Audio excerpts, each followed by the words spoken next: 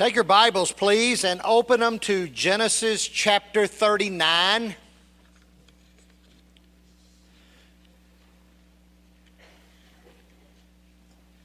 We just need 4 verses to get started. Genesis chapter 39,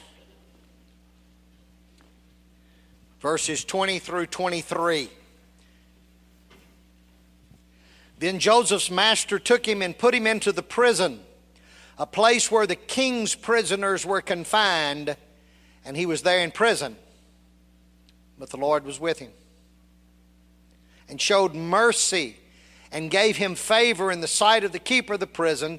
And the keeper of the prison committed to Joseph's hand all the prisoners who were in the prison, and whatever they did there, it was his doing. The keeper of the prison did not look unto anything that was under Joseph's authority, because the Lord was with him, and whatever he did, the Lord made to prosper. Now, I want to share with you a message about under these circumstances. Under these circumstances, we as Christians in America can be somewhat very disillusioned about what's going on, very discouraged. In fact, there's a passage in Psalms that describes that Joseph's feet were put in fetters, but his soul was in iron. Now think about it. His feet were put in fetters, but his soul was in iron. Where was he captive? Physically or emotionally? He was captive emotionally. He had gone through a whole series of things of being sold into slavery and betrayed and lied about, and now he was thrown into prison. And God had already revealed to him in his heart that he was going to save his family, he was going to save the nation, and that he was going to be great. And here he was, the one that God had promised to be victorious, was tucked into this inner prison, and the Bible says his soul was in iron. He was emotionally, spiritually captured and defeated. And sometimes I think we as the church feel that way. Just want to throw our hands up. Just kind of want to give up. Just kind of meet in a little holy circle and kind of keep our mouth shut. I thought that I was reading in the article the other day about the overturning Proposition 8 and so forth, and all what the preachers had to say. I thought that was very interesting. Most of them need to read their Bible. But the one I agreed with was the most was Jewish Rabbi Harry Denzinger. And Harry Denzinger said that the nation looks at laws in a civil, social way. So they just kind of adopt the laws to society. The Bible doesn't change. We don't change. So the nation can do what the nation does, but as believers, we simply stand by the Word of God and we operate our churches as God's Holy Spirit directs. Now, we may face the consequences for that someday. You understand? We may face some serious consequences. But the Bible doesn't change. Society changes. Law kind of fits society. It kind of goes with society. Always has. But the Bible and our practice of the Word of God never changes. And so we can feel discouraged. We can feel like we've been bound. We can feel like that emotionally and spiritually we're just absolutely in bondage. But I'm going to tell you something. The Bible said about Joseph, and they're just 2 pieces of verses tied together I want you to get. Just 2 pieces of verse that I want you. Look at the end of verse 20. The end of verse 20, and it says, and he was there in the prison. That ain't good. But read the first line of the next verse, verse 21. But the Lord was with Joseph and showed him mercy. Now listen to me carefully. Any place is okay with Jesus with you. Any place will be okay if Jesus is with you. And that's exactly what this is saying. Read how close this is.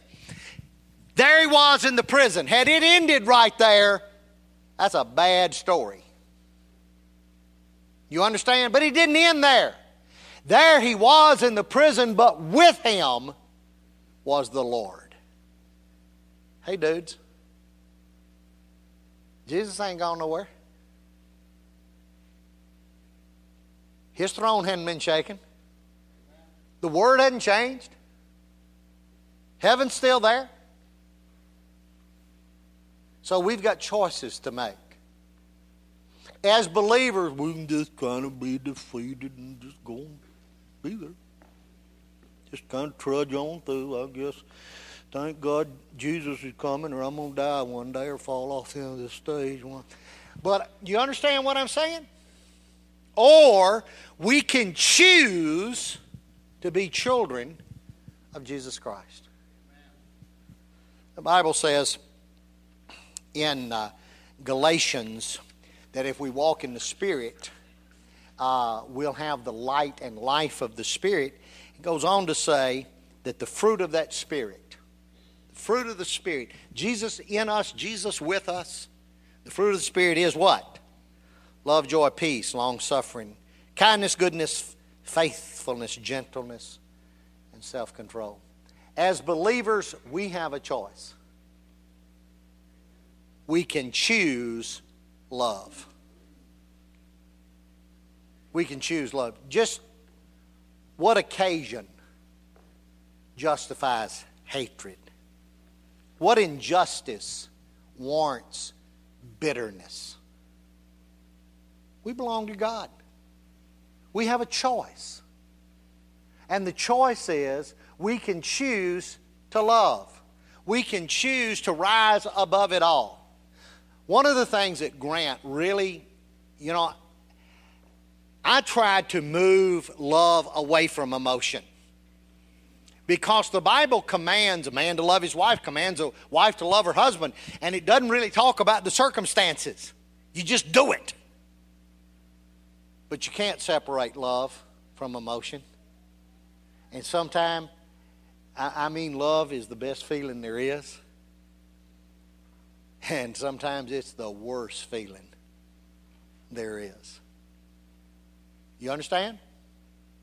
But you still choose love. So even if love is painful, even if it's breaking your heart, even if it's causing you all kinds of grief, you choose love anyway. Because the opposite is what? Hatred and bitterness. Now tell me how you and I win with a spirit of hatred and bitterness. How are we going to come out on that? You're not. You're not. You'll suffer for it, and one you hate and one you're bitter against doesn't feel it. You're dying, and they don't even feel it. Now promise, how good is that? How does it work? Choose love. You can choose joy. Joy is not necessarily happiness. Happiness has to do with what's happening. And there are things happen to us that I don't like. There are things happen to us that hurt. There are things that happen to us that are disappointing. But I can choose to know that God's on the throne. He loves me. There's nothing He's not letting me go through that's not for my best interest. His glory. Boy, sometimes that's so hard for me. I was thinking about, and I preached not too long ago on the man born blind. You know, that Jesus came along and put the spittle on his eyes and he went and got healed. And I don't know how old this guy was, but I just gave him an age of 30. And he went 30 years blind. Hey, that ain't good. He went 30 years blind. And the disciples asked why this man was blind. Did he do something, or did his parents do something? Why is this man blind? You know what Jesus said? For the glory of God. for the glory of God. I hope that old boy was in on that, don't you? I know he was. But you understand, you give 30 years of your life to blindness just so Jesus can come by one day and heal you and God gets some glory? What are you willing to put up with for God to get a little glory out of your life? What are you willing to tolerate for God to get glory out of your life? Choose joy. Choose peace. Forgive. Live forgiven. Forgive yourself. Live forgiven. Jesus forgave you. I don't know what you're holding yourself hostage about, but when you get to heaven, He'll never ask you about it. It's gone. Somebody might remind you of it every day. You may pay a consequence every single day, but you're forgiven. And when you get to heaven, you'll never be asked about it. Because it's under the blood of Jesus Christ. You're forgiven. And the Bible says just as God has forgiven us, we're to forgive others. Choose peace. Choose patience. Had my test yesterday. You know, me in the Walmart line? Had my test yesterday. This time it was at Dollar General. Fired up the gas grill, getting ready to cook. Went back out in about 2 minutes. He is cold. Yep. So I grabbed my bottle and I run down to the Dollar General store. New kid at the register, didn't have a clue. Call for the manager, no response. Call for the manager, no response. 5 minutes. Y'all know for me that's about 3 hours. This guy shows up. I said, well, he's got to unlock that thing. I won't jump him till he gets through. Because I don't want to not get my gas, you know. So I got my gas. And I said, okay, Jesus. And I put it in the car and left. Proud of me, aren't you, huh? I did good. Medicine was working good yesterday.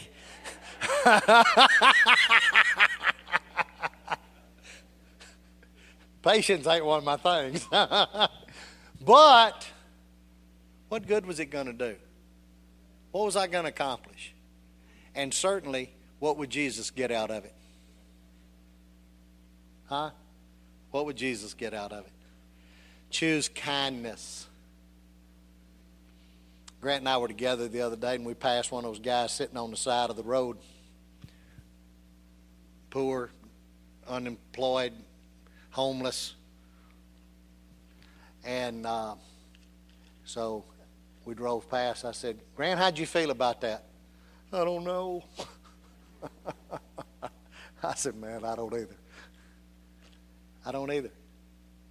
I guess, man, hadn't you rather give somebody $1 than them be in need for $1 and you not do it? I don't know the answer to that mess. And there are those that will flat tell you, go up and try to get one of them and go to work. And they'll tell you, this is my job. And, you know, I don't know what the answer to all that is, but I can tell you this. Be sensitive to the Holy Spirit. Be sensitive to the Holy. I hope in January that we're going to be able to start a food ministry here that will be absolutely phenomenal. There is a group all across the United States called Gen 1, One Generation Away. And it's talking about bringing together races. It's talking about bringing together different people groups.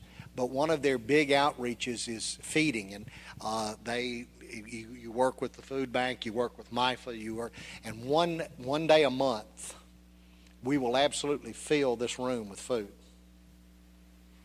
and set up tables, and all of us will come, and other churches will come and help us, and we will join and pack these boxes, and then they're pre-screened, and the food will be distributed based on the pre-screening, and so forth and the other. And I don't know that the ministry, it will be worth anything except, wouldn't you like to be known in Memphis as a church that feeds people? Just a church that feeds people. We've been known for clothing exchange.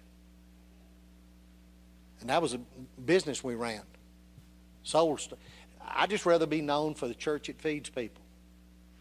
Okay? That's a good thing to be known for. Helping people, loving people, being kind. Are there people that are going to take advantage? Absolutely. Are there hungry people there going to get food? Absolutely. Absolutely. Okay?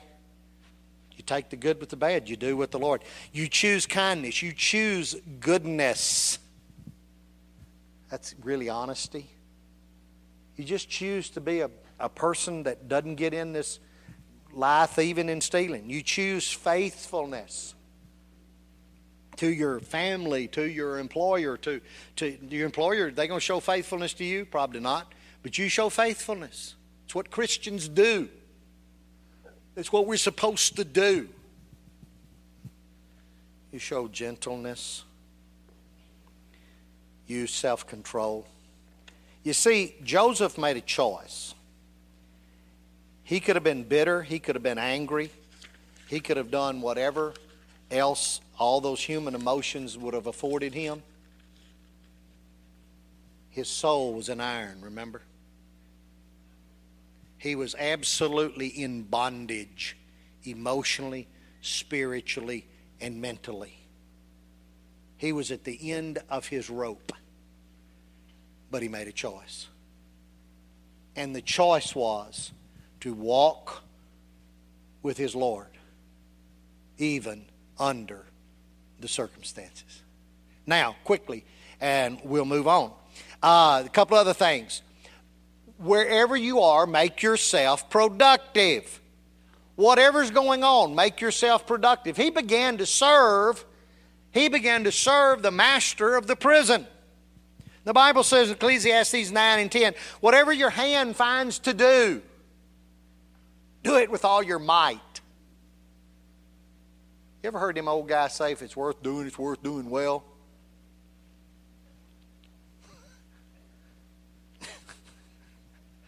Jim Cole helped me rewire my barn. You know my barn burned down? Jim Cole helped me rewire my barn. Look, all I wanted to do is get electricity from A to B.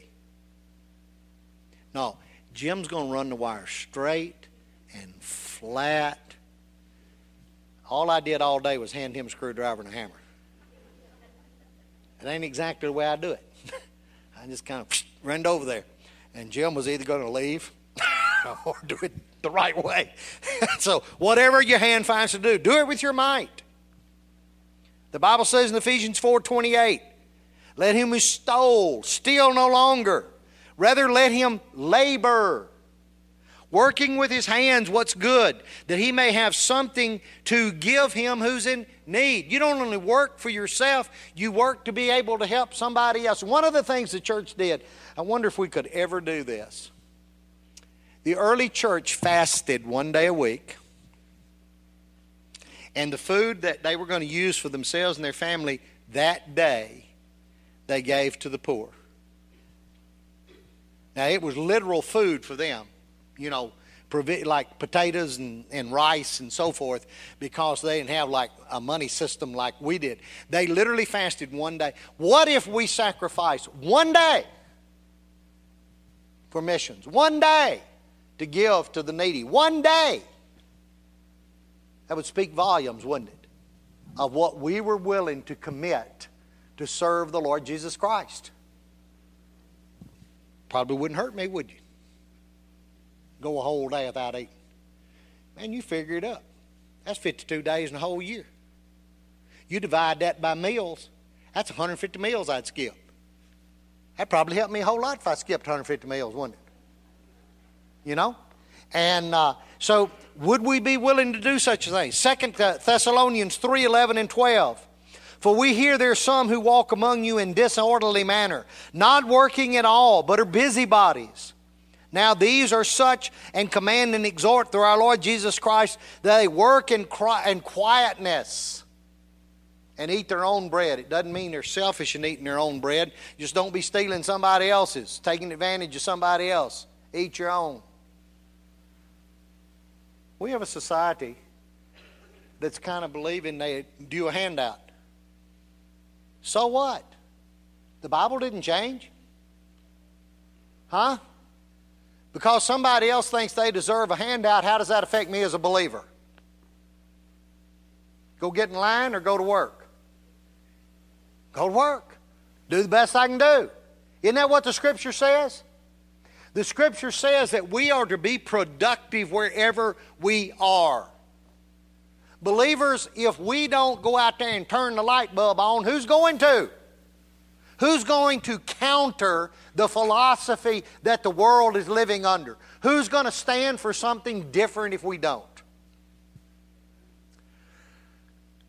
And we're going to get us a placard and stand on the street corner and blow a horn. Nobody cares about that. What they care about is seeing it lived out in the believer's life. And finally, minister where you are. Minister where you are. The Lord said to him, "Well done, good and faithful servant. You were faithful over a few things. I'll make you ruler over many things." You know what? We've got this idea. If all my job is to do just some little few things, doesn't matter whether I do it or not. Doesn't matter whether I put my heart in it or not. It's not that big a deal. It is to God. Because for God, it's a test and a proving ground for you to see whether you are worthy to step on up to higher spiritual responsibilities. And if you don't care about that little stuff, and it doesn't mean anything to you to do those things well, be faithful in little ministry, you'll never have big ministry. God will not do it. God will not do it. Luke 16:10, he is faithful in what is least, is faithful also in much. He that is faithful in least is also going to be faithful in much. Have you found that to be true? Go find a guy who's honest with pennies and you can trust him with thousands. Go find a guy who's honest with pennies and you can trust him with thousands. You know why? There's kind of an old adage that says this: you will be what you were. You will be what you were. You get about 25 years old, unless you have a radical change with Jesus Christ, a radical experience with Jesus Christ, more than likely your personality is set, your habits are set, you are what you are, and guess what? You will be what you were. Now, a radical encounter with Jesus Christ knocks that off the block. Thank God. Thank God. You understand? But if you don't learn to be faithful in the least, you'll never, ever be faithful in that which is big. And Revelation 2:26 says, "He who overcomes and keeps my works until the end, to him I will give power over the nations." Hey, God's going to win. That's over. It's settled. God's going to win. Right now, Satan's temptation to the church is to get inside these four walls and dwindle to where it's nothing. Don't have an influence. Don't reach out. Don't do anything outside. Well, you might get embarrassed. Somebody might talk about you. Somebody might tell you mind your own business, to shut up. I've been told by a lot of folks, shut up. That started in the first grade. I like to go back. Most of my teachers are dead, though. But I used to like to go back to my high school reunion and say, nanny, nanny, poo, poo. Now I make a living talking. You was trying to tell me shut up the whole time. But look, people who are salesmen know one thing. You're going to hear no. And if you're not willing to hear no, you'll never hear yes. And you're going to hear more no's than yes. But you eat off the yeses. And so what does no mean? You're talking to the wrong person. Move on. You're talking to the wrong person. And when we're out in the world and we're having an influence for Jesus Christ, you're going to have some folks get rude about it, tell you to shut up and leave them alone. Be nice. You just talking to somebody the Holy Spirit hadn't got ripe yet. Move on. There are people out there who Holy Spirit has ripe. They're waiting a visual, loving message from Christ. And most often, it's lived out, not talked out. Most often, it's lived out. Then it can be talked out. But if you're not living it, they ain't interested in what you got to say. Let's pray. Heavenly Father,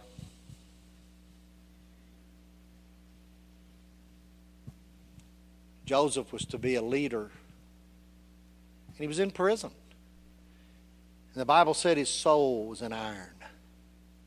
His soul was an iron. But he made a choice. And he made a choice to choose you, to be productive where he was, and to minister where he was. In the situation, under the circumstances that he was in, he chose you, he chose to be productive, and he chose to minister where you'd put him. God, would you do that in my heart? No matter how discouraged it could get, no matter how upset you could become, just choose Jesus. Choose the fruit of Christ in your life. Roll up your sleeves. Do whatever you can do. Love, serve, minister where God put you. And I thank you, sweet Jesus, for the peace of Christ in our life. There might be some here today who are just really confused. They're not even sure where they are with Jesus. And all this anti-Christian movement is just about to get to them. But today, if you need to know Christ and choose Him as your Lord and Savior, hey, it's not words. It's not a religious act. The Bible says it's faith. Faith is internal. Faith is believing. Faith is a commitment to Jesus Christ, where it says, Lord Jesus, I believe in you. I know you've come to save us. Your Spirit will live in us and give us not only eternal life, but a rich life now. And I trust and accept you right now. I don't know what all that entails. I just know I ask you, Jesus, to forgive me and take my life. Come into my life. Others are going to renew, they're Christian, but they're going to renew that spirit of commitment today. I don't know that it's rededication. I don't know that it's renewal. I don't know that it's surrender. I don't know what you'd call it. But they're just brought to the point today where they're ready to turn it over to the Lord Christ. Lord, have your walk, have your way, have your will in each of our lives as we worship together these few minutes.